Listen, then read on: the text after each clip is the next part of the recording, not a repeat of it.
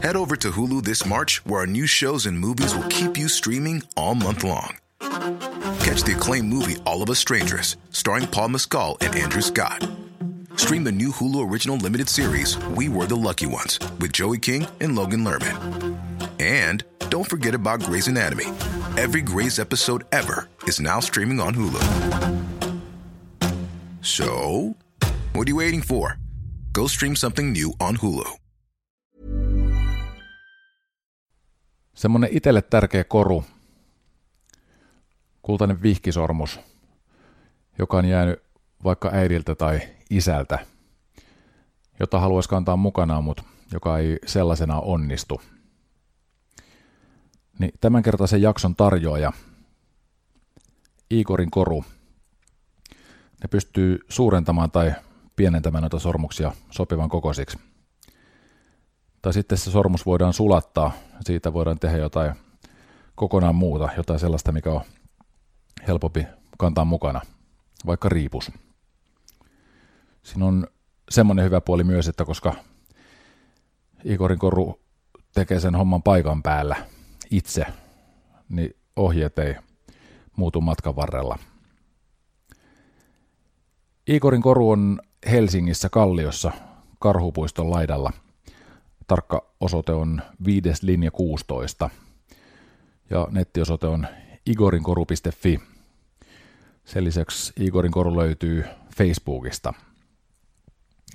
Kiitos Igorin koru, kun tarjoatte Jesse Kaikurannan jakson.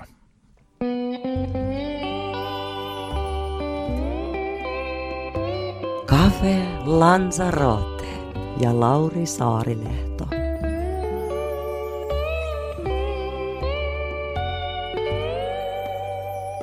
Jesse Kaikuranta, hyvää päivää. Tervetuloa Cafe Lanzaroteen. Päivää, kiitos. Mukava olla täällä. Hienoa, että sain sut vieraaksi. Hei, Takki auki tuulessa biisi. Minkälainen on kappaleen tausta merkitys? Se on syntynyt biisileirillä, missä me oltiin tuolla, missä se nyt onkaan tuolla Mäntsälän lähellä. En muista nyt sitä paikkaa, mutta siellä oltiin kuitenkin joka tapauksessa isolla porukalla. Ja tämä on Jurek Reunamäen ja sitten ton Iisa Pykärin tekemä biisi. Ja tämä kolahti mun heti, kun tämä oli jotenkin niin semmoinen erilainen ensinnäkin, mitä mulla on ollut. Ja sitten se teksti on mun mielestä niin kuin, tekstissä on semmoinen, että se on iso teksti, vaikka se onkin niinku semmoinen, että se ei ole mitenkään niinku kauhean sinänsä niinku vakava teksti, eikä se ole mitenkään kauhean semmoinen, niinku, että se on vähän kevyempi teksti, mitä mulla on ollut. Ja sitten mä tykkään siitä ajatuksesta, että jotenkin, että voi välillä tehdä vähän semmoista, että ei aina tarvitse olla kaikki biisit niin hirveän semmoista niinku syväluotavaa, vaan voi tehdä vähän kevyempiäkin matskua, mutta silti semmoista, että se niinku tarkoittaa jotain, ettei se ole kuitenkaan sit mitään pelkkää juttua. Miten nuo kriteerit sulla, niinku, tai mitä sä koet, mistä se kokemus tavallaan siitä biisin ja sanotuksen suuruudesta syntyy? Se on mulla ihan täysin semmoinen niinku intuitiivinen juttu, että jos se biisi vaan niinku tuntuu mulla jossakin, niin silloin siinä on jotain. Että sit se, totta kai niinku monesti saattaa olla, että se ei välttämättä sitten esimerkiksi vaikka niinku mun Aetar Maria Kokon korviin sit välttämättä tee sitä samaa vaikutusta ja sitten keskustellaan lisää, mutta että kyllä se mulle se tärkeä kriteeri on, että sen pitää jotenkin silleen niin kuin kolahtaa mussa johonkin, kun mä kuulen sen biisin ekaa kertaa. Osaatko sä sanoa, mitkä sus on sellaisia pisteitä, mihin musiikki vetoaa? Tavallaan, että minkä maailman tunteet se kolahdus herättää? Onko se niinku, ajan tavallaan takaisin, että onko se niinku joku inspiraatio verrattava tunne semmoinen tuntuu, että ei pysty istumaan paikallaan, vai onko se joku niinku liikutuksen suuntaan menevä, vai onko se... Se on vähän niitä kaikkia, että se vähän riippuu biisistä, minkä se aiheuttaa, mutta kyllä se, jotkut biisit on ajattanut sen, että mä oon niinku kuullut muutama ensimmäisen soinnun ja itkenyt vuolaana, tai sitten mä oon kuullut muutama ensimmäisen soinnun ja tullut sellainen fiilis, että nyt tässä on jotain, ja sitten tulee semmoinen niinku vähän terävöityminen semmoinen niinku päähän, ja sitten jotenkin se, että haluaa kuulla lisää.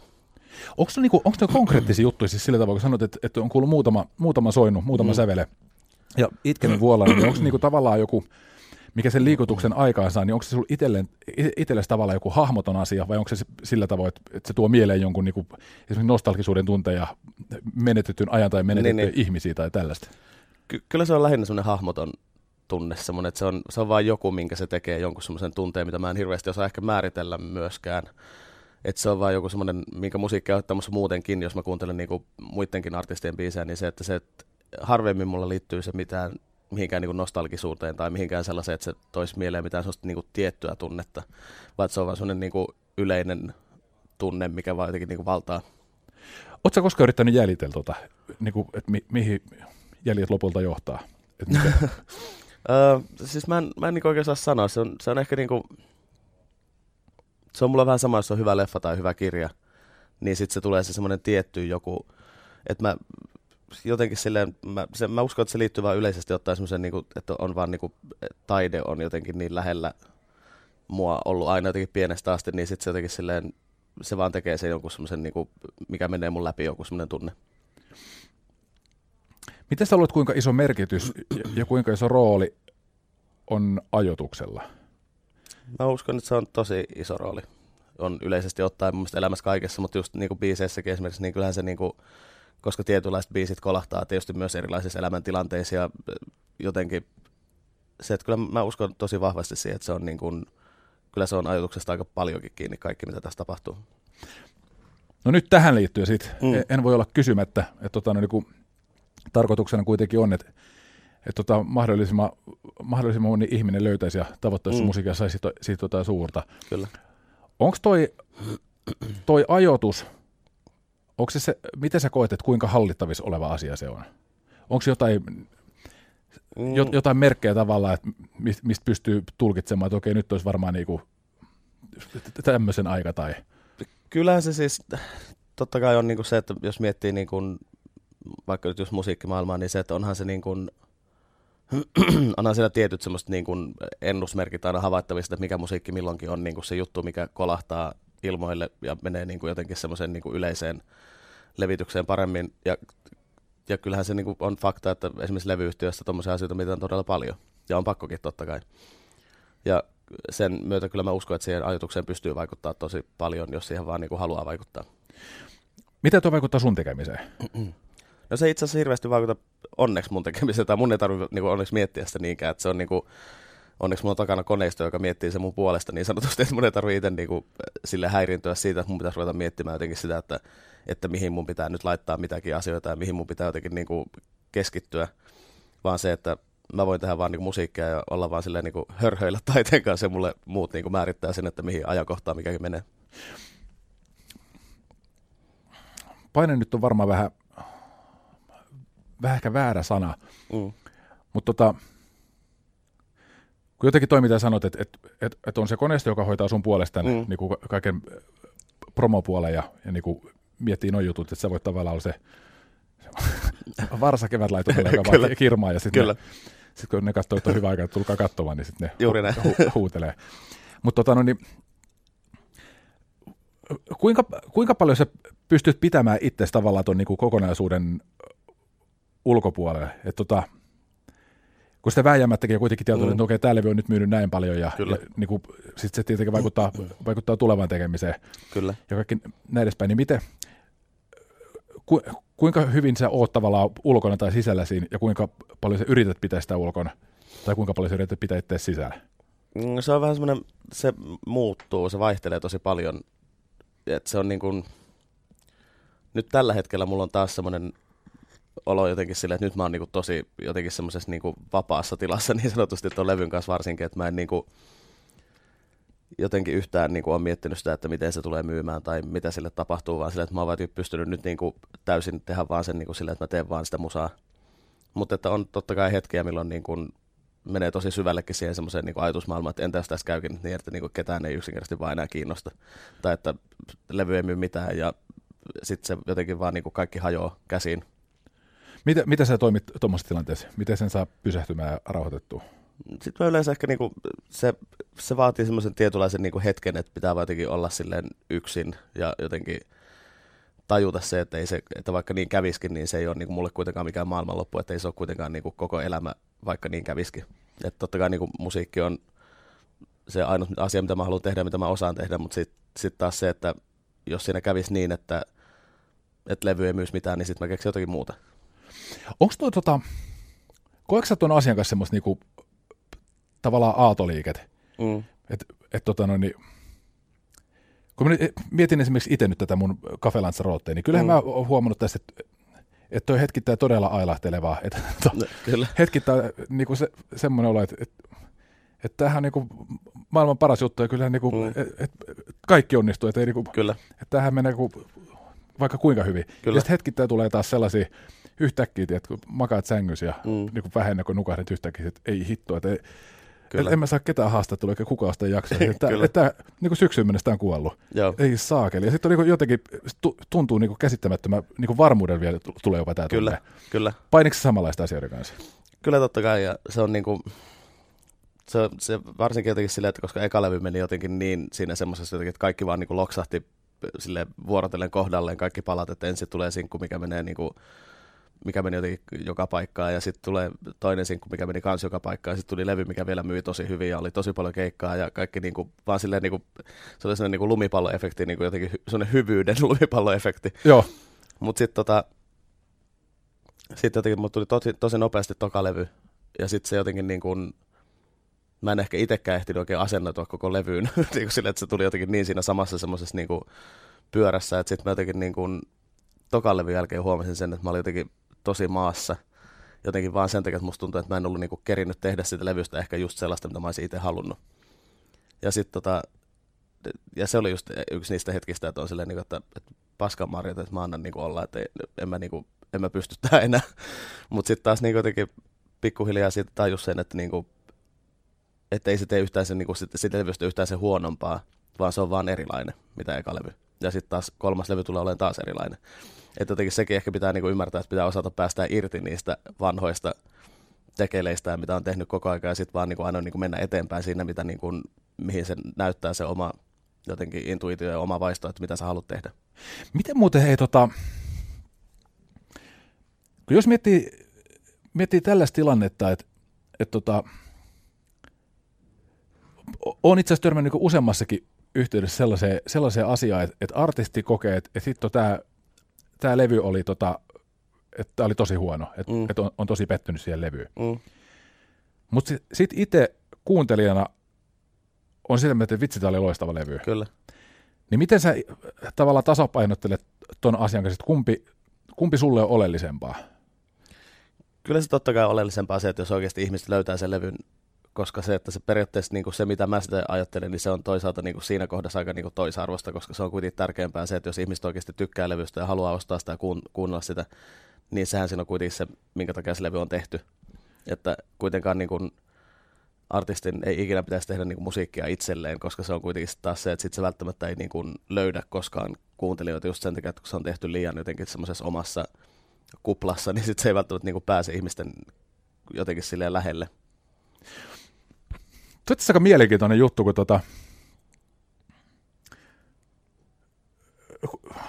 tai en mä tiedä, koetko sä, että tuossa on myös semmoinen niinku yksi tasapainottelun asia? Tavallaan sen, kyllä niinku, mä uskon näin. Että kun kuitenkin sitä jossain määrin täytyy tehdä niinku itselleen, mutta sitten kuitenkin kun sitä tekee, se on vähän niin kuin ristiriidas jopa keskenään. Kyllä. Se on just se, siinä on aika isokin semmoinen jotenkin paradoksi siinä asiassa jotenkin siitä, että miten tehdä musiikkia niin, että sä oot itse tosi tyytyväinen, mutta myös silleen, että sä tiedät, että sä niinku teet sitä myös muille, että se ei ole vaan sun omaksi iloksi, etkä sä vaan niinku, että sä et itse fiilistele kotona, niinku, että nyt jumalauta mitä musiikkia, että nyt niinku taivaat repeä ja sit kukaan ei saakaan sitä yhtään mitään, kun se on tehty niin jotenkin silleen, että siitä ei ole tehty semmoista avointa jotenkin niinku yleisölle. Onko sulla tämä logiikkaa tuohon olemassa, tai ohjenuora, että mitä sä seuraat, niinku signailla siitä, milloin tietää, että nyt tämä rupeaa olemaan liian omaa, tai siitä, että nyt tämä rupeaa kallistua liikaa tavallaan yleisön miettimiseksi. Missä on niinku sopiva, mistä tietää, että on sopivassa paikassa? Tuokin on ehkä vähän semmoinen, mä oon jotenkin kaikissa asioissa tosi semmoinen vaistonvarainen ihminen, että jotenkin se, että mulle että se pitää tulla se taas tässäkin se joku tietty fiilis siitä, että nyt ollaan niinku oikeassa kolossa. Että jotenkin mä en sitäkään ehkä osaa oikein määritellä, että mikä se sitten on, se kolo ja mikä se on se tunne, mutta että kyllä mulle niin kuin jotenkin intuitio kertoo aika paljon asioita tuommoisissa jutuissa. Osaatko sä yhtään kuvailla sitä tunnet? Miltä se tuntuu silloin, kun oikeassa paikassa? Niin, oikeassa paikassa väärä aika. Niin, siis kyllä se on vaan semmoinen, niin se jotenkin semmoinen, ehkä semmoinen rauhan tunne tietyllä lailla, mikä laskeutuu jotenkin siihen semmoiseen, että kun kuuntelee biisiä, mikä on tehty, ja sitten kun se on niin kuin valmis, niin se, että jos siinä ei tule semmoista fiilistä, että, niin kuin, että jotenkin tässä on joku nyt niin kuin väärässä kohdassa, vaan jos siitä tulee se fiilis, että mä voin vaan niin kuin kuunnella ja olla niin kuin siinä kohdassa niin kuin tekemättä mitään asialle enää, niin sitten se ehkä on se, että silloin se tarkoittaa sitä, että se on osunut siihen semmoiseen kohtaan, että se niin kuin ei ole liikaa mussa kiinni, mutta se ei ole myöskään niin kuin liikaa mietitty yleisön kannalta. No nyt tästä seuraa mielenkiintoinen hetki. Niin mainitsit tuossa äsken, että sit biisejä käydään läpi A et R:n kanssa. Kyllä. Ja nyt kun sulla on semmoinen kappale, missä sun mielestä kaikki on nyt paikoillaan, ja sitten A et R toteaa, että ei tämä ei toimi, niin minkälaisen paineeseen joudut käymään itses kanssa? Tavallaan, niin kuin, minkälaisia kompromisseja tai minkälaisia omia rajoja joudut rikkomaan siitä, että no nyt tätä ruvetaan sitten fiksaamaan? No siis, totta kai hetkiä tekisi mieli mennä maahan, vetää itkupotkuraivarit silleen, että mä haluan tämän biisin, mutta sitten taas toisaalta, että se pitää jotenkin ymmärtää myös sit se, että kuitenkin ammattilainen, joka tekee AETR-hommaa, niin se kuitenkin kuulee sen myös sit niinku ehkä vähän erilaisen biisin, mitä sitten taas itse artisti, tai niinku, että se kuulee sen jotenkin eri kantilta. Niin sitten siinä pitää ehkä pystyä vaan jotenkin sit unohtaa se oma semmoinen, vaikka olisi kuinka jotenkin känkkäränkkä fiilis, niin sitten unohtaa se ja pystyä niinku jotenkin ajattelemaan se siltä kannalta, että kuunnella se jotenkin niinku vähän eri korvalla ja kuunnella se niinku silleen, yrittää asettautua siihen asemaan, että miten sen kuulee ihminen, joka sen kuulee eka kertaa, joka ei ollut mukana sen tekoprosessissa. Onko tuossa arvostus iso asia? Tavallaan se, että arvostus ja luottamus sitä toista kohtaa. Kyllä, koska en mä niinku koskaan pystyisi tehdä töitä semmoisen AETR:n kanssa, kehen mä luottaisi jotenkin niinku siihen musiikilliseen näkemykseen tai semmoiseen yleensäkään musiikilliseen estetiikkaan, niin ei se siitä oikein tulisi mitään, koska sitten se olisi semmoista niinku jatkuvaa taistelua sen kanssa, että jotenkin, että ollaanko me samalla aaltopituudella, onko tässä mitään niinku järkeä tehdä töitä, jos mä joudun koko ajan epäilemään, mitä toinen sanoo. Ja myös toistepäin, totta kai. Tämä tuli nyt niin hämmentävästä asiasta mieleen, puhuit tuosta, niin mulla jostain pamahti päähän mun kaverin lapsi, joka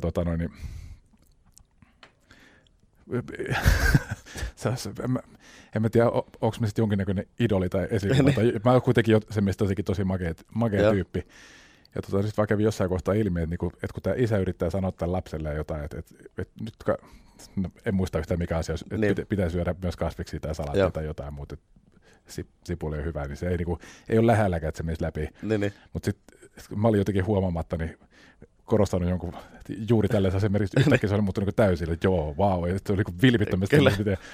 Just näin. On sipuli hyvä. Kyllä, just näin. Jotain muuta vastaavaa, niin jotenkin, koska toi on kyllä ihan hyvä tavallaan semmoinen piirre myös aikuisiällä, koska jos sitä pystyy hyötykäyttämään, niin kyllä. Sitä saa itsestäkin aika paljon irti voimavaroja, kun kyllä, joku tavallaan esikuva tai inspiraation lähde kaivaa itsestä esiin jonkun semmoisen piirteen, mitä kyllä. aikaisemmin jopa ehkä vastustanut. Niin. Ja mä oon ollut siis edelleen siis on vähän hankalaa tekemään kompromisseja asioissa. Mä oon jotenkin niin itse riittänyt monesti asioissa, mutta sitten taas se, että niin kun jotenkin huomaa, että kyllä se on helpompaa nykyään mitä ennen, koska ennen mä olin todella mustavalkoinen asioissa, mutta jotenkin kyllä sieltä rupeaa jonkunlaisia harmaan sävyjä ehkä löytymään myös siihen väliin. Ja varsinkin just sen takia, koska tietää, että kuitenkin kaikki, ketkä mun ympärillä työskentelee tämän musiikkihomman kanssa, niin kuitenkin ne tekee sitä mun hyväksi, eikä niinku sen takia, että ne haluaisi jotenkin, niinku, että mä jotenkin niinku epäonnistun tai jotenkin, että mulle kävisi jotenkin huonosti, vaan että kuitenkin kaikki on niinku mun parhaaksi koko ajan, niin se, että silloin se pitää jotenkin tajuta se, että silloin sitä pitää pystyä kunnioittamaan myös sitä, että tässä on niinku aika iso niinku kuitenkin rinki ihmisiä ympärillä, ketkä niinku tekee kaikki sen eteen, että mulla olisi kaikki hyvin. Miten sä luulet, että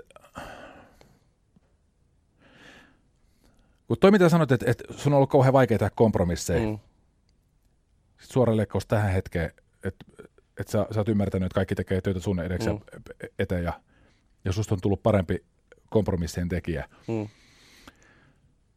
Kun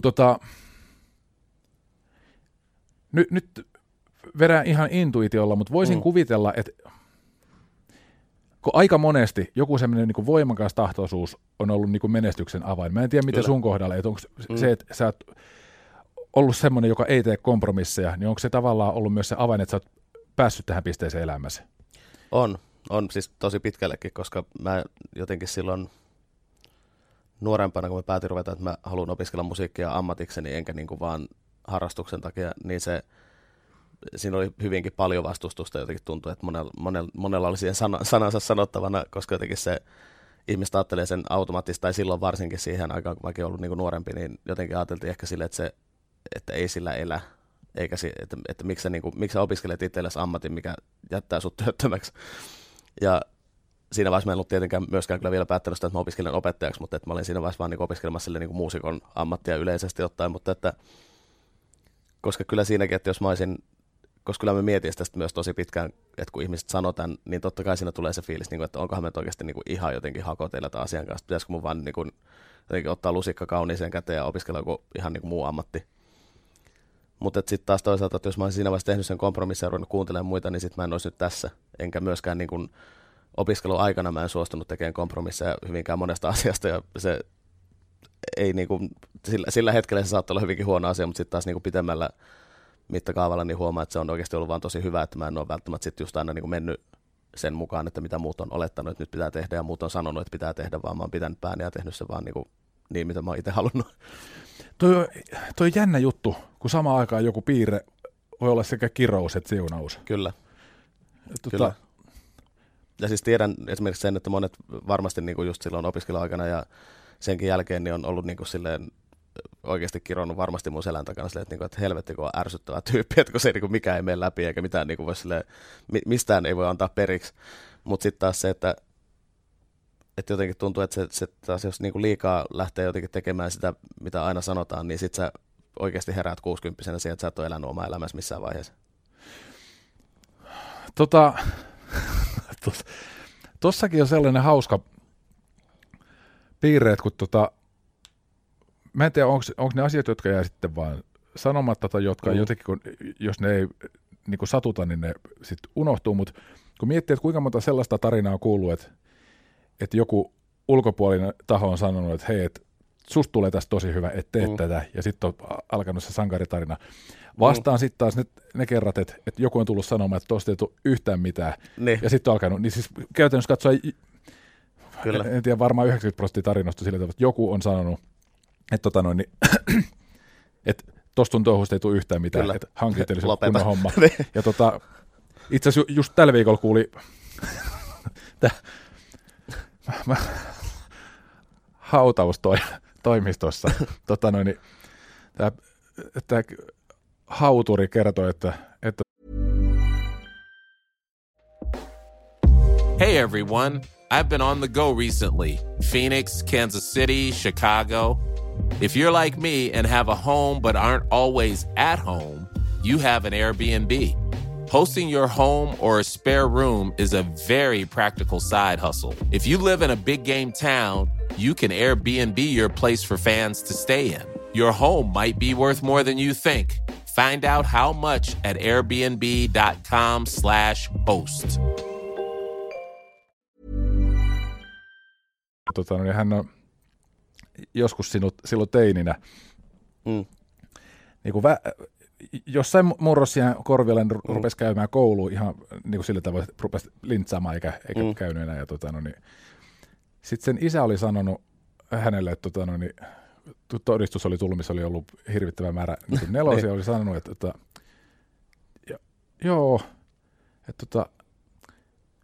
no ei ole näköjään sitten kulkenut tavallaan geenit sillä tavalla, että sä oot näköjään tyhmä. Mutta tämä täytyy nyt kertoa suvullekin, että tämä on ihan vilpittömästi tyhmä. Sanoin, että se oli kolahtanut niin lujaa ja se raivotti, että kato. Seuraava todistus oli tullut, niin se oli nostanut, oliko se 5 numerolla niitä nostanut, koska ne kaikki neloset yseiksi ja osan kympeiksi. Kyllä. Ja sitä sitten vaan pohdittiin, että kuinka harkittu ja taktinen veto se oli ollut sen isältä, kuinka niin tavallaan vilpitys ja niin turhautuminen toteamus se oli niin. yhtä kaikki. Lopputulos oli se, että se oli ehtinyt huimaan suoritukseen. Kyllä. Ja näin oli nyt kysyn sulta, että miten sä itse koet, että kuinka paljon tämä vastustus on potkinut sua eteenpäin, mitä matkan varrella on tullut? Kyllähän se on tosi paljon, koska se kuitenkin niin kuin, jos miettii tälle just esimerkkejä, miten paljon niin kuin maailmassa on sitä just, että ihmiset, ketkä kohtaa vastusta, niin niille tulee automaattista reaktio siitä, että nyt mä että en mä ole tollainen, että mä näytän sulle, että mä oon parempi kuin mitä sä luulet mun olevan. Ja niin kyllä se on ollut aika monta kertaa myös mun niin kuin tapauksessa se, että sitten on tullut vaan se, että jumalauta, että mä niin kuin todellakin näytän sulle, että mä teen tämän paremmin, mitä sä luulet, että mä osaan tämän tehdä. Että kyllä se jotenkin vaan, kyllä se ajaa ihmistä aika pitkälle se semmoinen niin kuin, jotenkin se näyttämisen halu ja myös se semmoinen ehkä niin kuin itselleen jotenkin semmoinen, että niin kuin semmoinen todistaminen siitä, että mä kyllä pystyn tähän, vaikka mulle sanotaan koko ajan, että mä en pysty, mutta niin kuin, että kattokaa vaan, että mä oikeasti teen tämän nyt niin kuin, ja teen tämän vielä paremmin kuin kukaan muu. Että kyllä se ajaa aika pitkälle ihmisen. Mitkä muut voimat sua ajaa eteenpäin? Paitsi itselle näyttämisen halu, muille näyttämisen halu? Semmoinen tietynlainen kunnianhimo, mutta se vähän liittyy kyllä tuohon niin noihin molempiin, mutta että sitten ehkä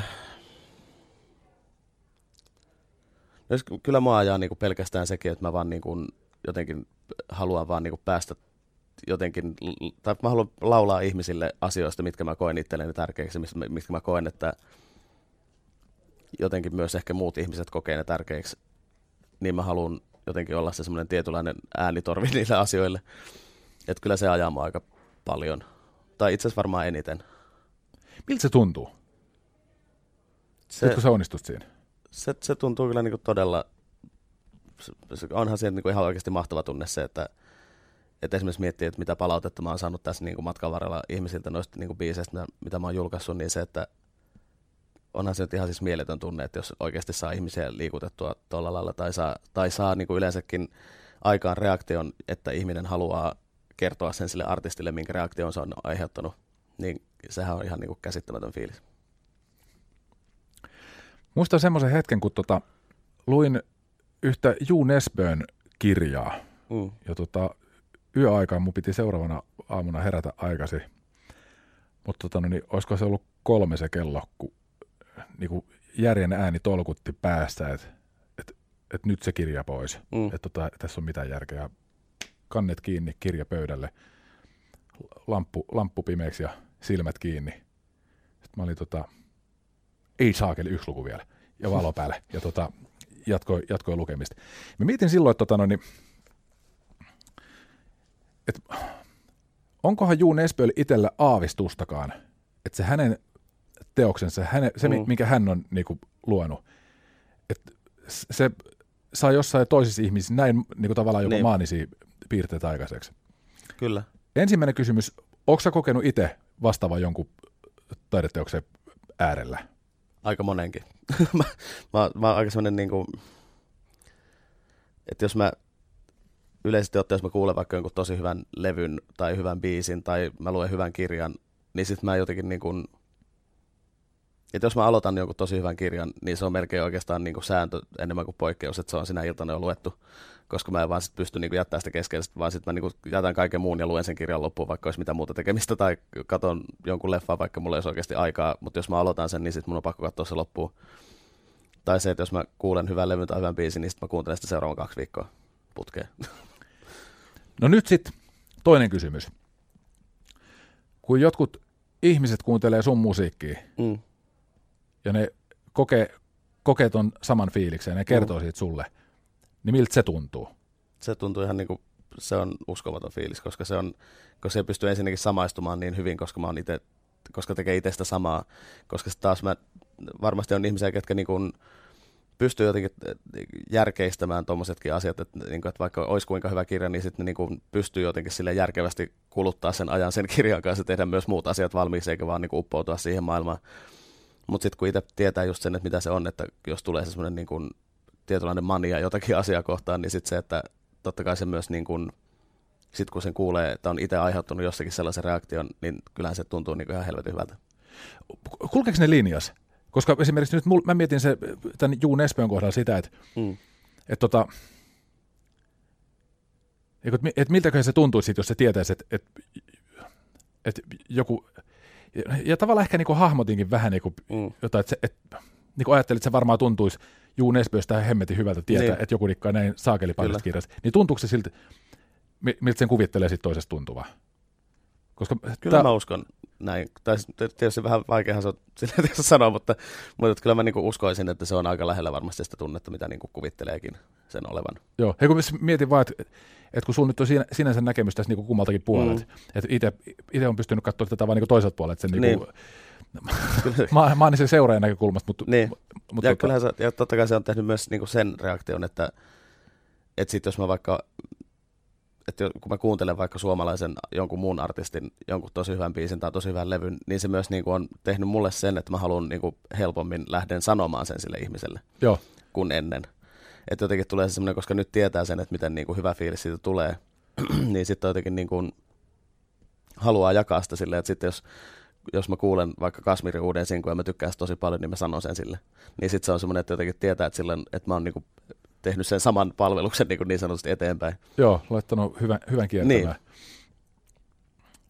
Mitäkään mun piti kysyä tuohon liittyen? Mulle äsken tuli nyt joku ajatus. Täysin tyhjä kohta. No. Mä palaan tuohon myöhemmin, jos mun tulee mieleen.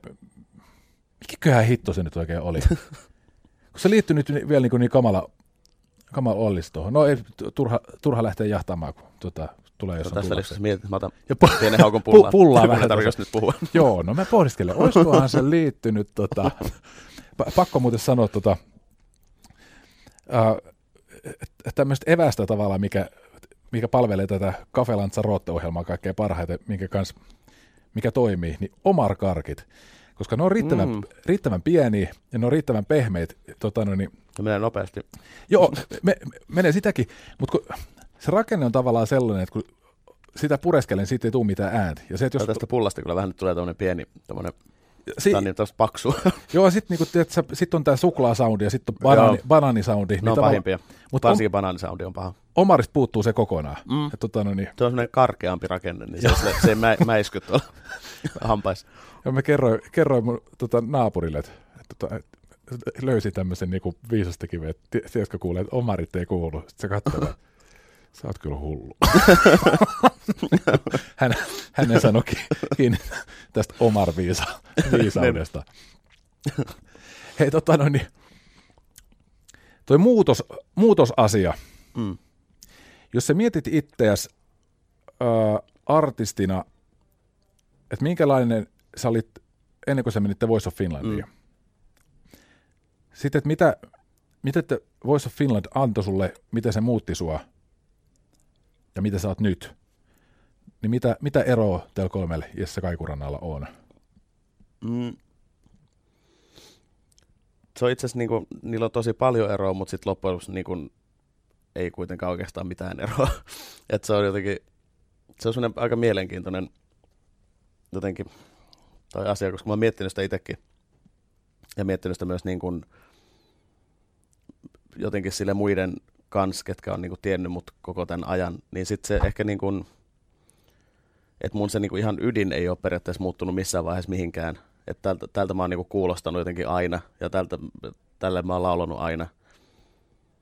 Mutta sitten siinä on muuttunut ehkä se semmoinen tietynlainen se suhtautuminen siihen omaan instrumenttiin on muuttunut aika paljon sen niin kuin tämän ajan myötä. Niin kuin siis ihan pelkästään jo sillä, että siihen on tullut enemmän semmoista niin kuin varmuutta jotenkin siihen, että miten sitä ääntä käyttää. Että vaikka mä oon opiskellut laulua ennen Voice of Finlandia, mitä 12 vuotta, ja käynyt laulutunneilla koko aikuisen ikäni ja opettanut laulua monta vuotta, niin sitten jotenkin vasta ehkä siinä vaiheessa, kun mä niinku rupesin tekemään enemmän keikkaa silleen, että sä oikeasti oot kuitenkin joka viikonloppu jossakin ja laulat koko ajan, niin sitten se jotenkin se äänen käyttö muuttuu tosi paljon, tai se miten sä niinku jotenkin suhtaudut sun instrumenttiin, koska sitä myös rupeaa ehkä niinku tietyllä lailla niinku kunnioittamaan sitä enemmän sitä omaa lahjaansa, minkä on joskus saanut. Ja sitten tietysti se tuo myös mukanaan semmoista tietynlaista varmuutta siihen touhuun, että jotenkin, ettei niinku uskaltaa ehkä enemmän vaan sille antaa mennä, eikä miettiä koko ajan päässään, että nyt kun mä päästän tänään niin pihalle, miltä tämä kuulostaa ulospäin. Ja nyt entä jos tämä tuleekin nyt pihalle jotenkin väärin tai jotain muuta vastaavaa, minkä myös ehkä lauluopiskelu tekee ihmisille tietyllä lailla, että sä tuut hirveän itsetietoiseksi siitä, että minkälaisia ääniä sun suusta tulee ja se, että minkä laatuisena ne tulee pihalle ja sä rupeat hirveästi myös kontrolloimaan niitä helpommin, että jotenkin, että sä et uskalla päästää niitä ilmoille vaan silleen, että ne vaan tulee. Mutta sitten nyt ehkä niinku tämän myötä niin huomaa sen, että sitä ei mieti enää niin paljon, tai oikeastaan, tämän on miettinyt tietysti jonkun verran, mutta siis se, että niinku enemmän pystyy antaa vaan mennä. Ja se on mulle iso asia, koska mä oon ollut aina tosi kontrollifriikki kaikessa mahdollisessa, se on edelleenkin, mutta jotenkin toi laulun suhteen mä oon pystynyt jotenkin silleen hellittämään. Osaatko sanoa, mihin se perustuu? Mistä se tulee se niinku vapautuneisuus tuohon? Mä uskon, että se on siis niinku tosi paljon käsikädessä sen kanssa, että kun sä huomaat, että susta tykätään, ja että ihmiset on tullut kuuntelemaan sun keikkaa, ja ne haluaa kuulla, kun sä laulat, ja ne on tietyllä lailla niinku varauksetta kuuntelemassa sitä, mitä sun suusta tulee. Niin sitten jotenkin tulee se semmoinen, niinku, se luo semmoisen tietynlaisen vapauden siitä, että se ei haittaa, vaikka mä mokaan siellä, koska ne ihmiset ei niinku, ne ei pidä sitä minään, vaikka multa tulisikin 1 väärä ääni tai 3 väärää ääntä keikan aikana, niin ei ne ei muista niitä, vaan ne muistaa sen, että minkälainen se on ollut se yleinen fiilis ja minkälainen, niinku, mikä tunne niille on tullut siitä keikasta. Onko toi niinku, tavallaan sitä, että onko se niinku muuttunut jotenkin se, että sä koet, että yleisö on sun puolella?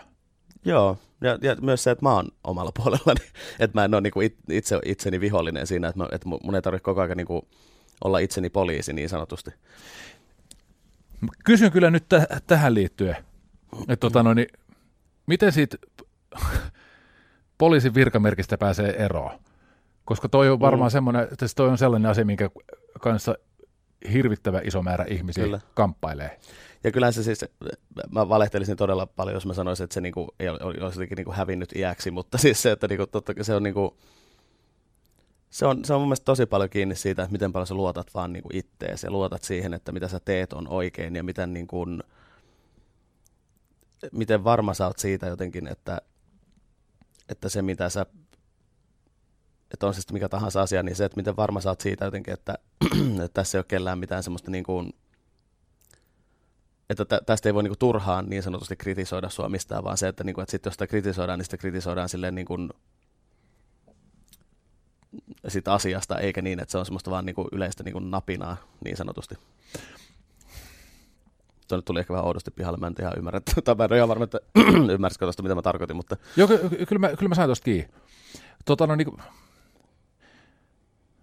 tavallaan mihin mä nyt yritän itselleni varastaa sulta työkaluja, on tavallaan se, että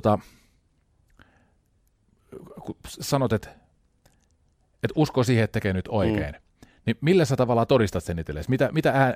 Mitä signaaleja sä seuraat tai kuuntelet ja niin kuin, tavallaan tarkkailet, vai perustuuko se ylipäätään semmoiseen, että no, tämä nyt vaikuttaa siihen, että tästä seuraa tämmöinen aikaansaannos, se tarkoittaa sitä, että tämä on nyt selkeästikin oikea tie. Että tavallaan yritätkö sä etsiä itselle niin kuin tavallaan signaaleita siitä, että kyllä, tämä on oikein? Joo, tietyllä lailla, mutta sillä, että ehkä niinku just se ero siihen, mitä mä oon toiminut aikaisemmin, niin se ero on se, että nykyään mä etin niitä signaaleja itsestäni enkä niinku muista. Että se on ehkä se, mikä on ollut, että sitä mä oon miettinyt, koska sen mä oon tehnyt aina ennen. Joo. Ja sitten se, että jotenkin se, että kun tajus sen, että se ei niin kuin, että sen ei pitäisi vaikuttaa siihen, mitä sä teet silloin, jos sä koet, että sä teet oikein. Niin sitten jotenkin se, että sit kun te signaali rupeaa etsimään itsestään, että mitä tämä aiheuttaa mussa, niin sitten se jotenkin niin kuin, mä tajusin se jotenkin silleen, että tämä on, niin kuin, näinhän sen niin jotenkin pitää mennä. Tämä kuulostaa, että mä olisin kokenut niin suuren valaistuksen, olen Gandhi vuoren huipulla, mutta siis se, että jotenkin niin kuin, se oli yllättävää myös mulle niin kuin itselle, että miten niin kuin jotenkin helppoa siis loppujen lopuksi olikin se semmoinen niin kuin ajatusmaailman kääntäminen. Okei. Osaatko antaa ohjeet, miten sen pystyy tekemään? Miten sen ajatusmaailmassa käännettyy? Mä edelleen niin kuin jotenkin perään kuulutaan sitä semmoista niin kuin tiettyä sitä, että ihmisten pitäisi vaan enemmän kuunnella omaa itseensä ja omia vaistojaan, koska se, että kyllähän se niin kuin, että jos sulla on paha olla jostakin asiasta, niin kyllähän se susta itsestä lähtee eikä kestään muusta. Niin sitten jotenkin se, että pystyisi niin jotenkin kääntämään sen ajatusmaailman siihen, että just, että pystyisi niin jotenkin enemmän tekemään asioita, mitkä vaan tuntuu siis hyvältä. Eikä semmoiselta, että tämä on jotenkin tässä on koko ajan nyt välissä jotakin, mitä mä en niin kuin saa pois tästä välistä. Onko tuossa polttoaineena nautinto? On, ehdottomasti. Nyt mä muistan, mitä mun piti kysyä, mikä unohtuu. Se kauhean oleellinen jatkokysymys. Puhuttiin niistä nyt mä olen, mistä me puhuttiin. Niistä, että susta ei tule koskaan mitään, mikä potkii eteenpäin. Mitkä sulla on itsellä ollut semmoisia siis taas niinku positiivisia, tai onko sulla semmoisia positiivisia kannustimia, mitkä kulkee niinku mukana koko aika, mihin voi palaa joku yksittäinen hyvä hetki sille, että et joku sanoo näin, niin se ruokkii tavallaan, että kyllä mulla siis on montakin. Tai semmoista, niin kuin, että ne liittyy itse asiassa hirveän monet mun niin kuin entisiin lauluopettajiin, koska sitten taas heiltä on saanut semmoisia kommentteja, mitkä on jotenkin niin kuin jäänyt niin elämään siihen semmoiseen, että jotenkin, että jos tulee se semmoinen niin kuin niitä hetkiä, että jotenkin ajattelee, että paskat tästä tuu mitään, ja mä oon maailman huonoin lauleja, ja tää kuulostaa ihan täysin jotenkin variksen raakkumiselta, eikä tästä tuu ikinä yhtään mitään. Niin sitten mä pystyn jotenkin palauttamaan ne asiat mieleen, mitä mulla on sanonut joku opettaja, tai se jotenkin, että pystyy mennä siihen fiilikseen, minkä on saanut silloin, ja sitten taas muistaa niin kuin silleen, että, no, että ei tässä nyt varmaan mitään hätää.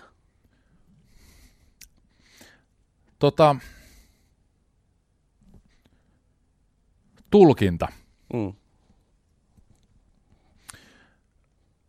Kun sulla on jonkun verrankin semmoisia kappaleita, mitkä on hyvin koskettavia. Syntyykö se koskettavuus, kun se biisi on paperilla, niin onko se jo koskettava? Vai syntyykö se koskettavuus siitä, miten sä tunnet sen kappaleen, kun sä esität sen? Se syntyy musta molemmista, koska myös se, että jos kappale on paperilla, tai sanotaan, että teksti on paperilla ja mä luen sen, niin jos ei mulla niin kuin, jos se tekee semmoisen niin kuin reaktion, että mä oon silleen, että ihan jees, niin siitä ei niin kuin hirveän paljon enää pysty silleen mennä eteenpäin. Että kyllä se on pakko siinä sen tekstin niin kuin jo siinä tekstivaiheessa pelkästään tehdä se reaktio, että mulle tulee semmoinen fiilistä, niin kuin, että vau. Tai jotenkin, että nyt tämä koskettaa, tai tämä liikuttaa, tai tämä naurattaa, tai tämä vaan niin kuin tekee jonkun semmoisen tunteen, että mä haluan tehdä tämän biisin, niin kuin, tai että mä haluan laulaa tämän tekstin. Kysyn noita voimasuhteita näin, että näytän sulle Rannan kappale. Jos siinä olisi taustat sellaiset, mitä ne on, ja sä pistäisit kaiken peliin niin kuin tulkinnassa, että ihmisillä tulisi siitä kappaleesta hirvittävä bilefiilis, niin miten siinä kävisi? Kumpi voittaisi sen painin? Se kappale, ne taustat ja se sanoma ja ne sanat, vai sun tulkinta? Nyt oli kyllä vähän vaikea kysymys. Mä jotenkin hämmennyt, mä et osaa vastata yhtäkkiä yhtään mitään. No ehkä se olisi mun pullatauko.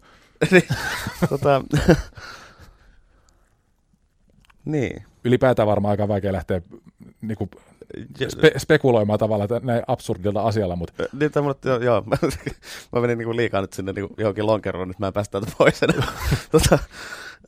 Siis nyt en kyllä oikeasti osaa ehkä sanoa. Jatketaan helpommalla kysymyksellä. Miksi sä teet musiikkia? Siis koska mä en jotenkin pysty tehdä mitään muuta, enkä osaa tehdä siitä kiinni, mutta siis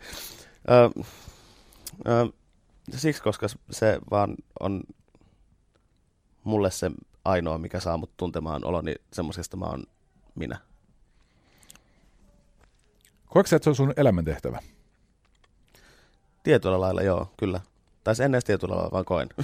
Kyllä se on jotenkin aina tuntunut siltä. Se on jotenkin ne ekat kerrat, kun on ollut keikalla joskus silloin ihan niin kuin nuorena,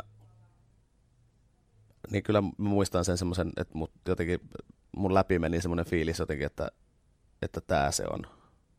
Että tätä varten mä oon niin jotenkin nyt täällä.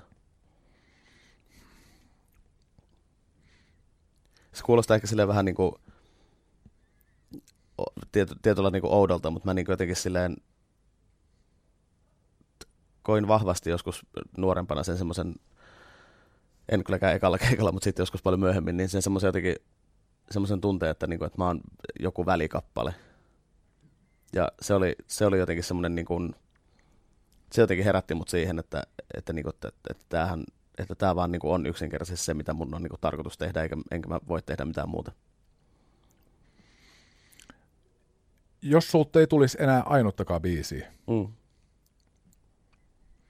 niin mitä sä luulet, että kokisitko sä viimeisenä vuosina, että niinku, siis näiltä osin, että sä oot täyttänyt oma elämäntehtäväsi? Vai onko sulla niinku missio kesken? On se kesken, on. Ehdottomasti ei mulle niinku vielä ole semmoinen fiilis, että tämä niinku riittää. eikä tämä niinku ole vielä tässä. Mitä sä luulet, mistä se fiilis tulee? Milloin tavallaan tehtävä suoritettu? Ja mikä sen aikaan saa? Mä uskon, että se on semmoinen niin kuin mulle hyvin tärkeä ihminen, kun siltä kysyttiin, että pelkääkö hän kuolemaa, niin hän vastasi, että en, koska mulla ei ole jäänyt mitään elämässä kesken. Niin mun ei tarvitse pelätä kuolemaa. Niin tossa on ehkä mulle vähän sama tossa, että se, että niin kauan kun musta tuntuu, että jotain on kesken, niin silloin sitä pitää jatkaa. Kiitos Jesse Kaikuranta valtavan paljon. Kiitos.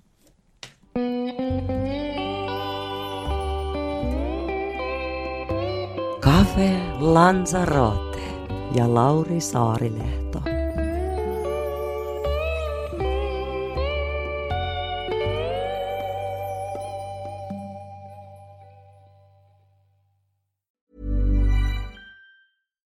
Botox Cosmetic, out of botulinum toxin A, FDA approved for over 20 years. So, talk to your specialist to see if Botox Cosmetic is right for you. For full prescribing information, including boxed warning, visit BotoxCosmetic.com or call 877-351-0300. Remember to ask for Botox Cosmetic by name. To see for yourself and learn more, visit BotoxCosmetic.com. That's BotoxCosmetic.com.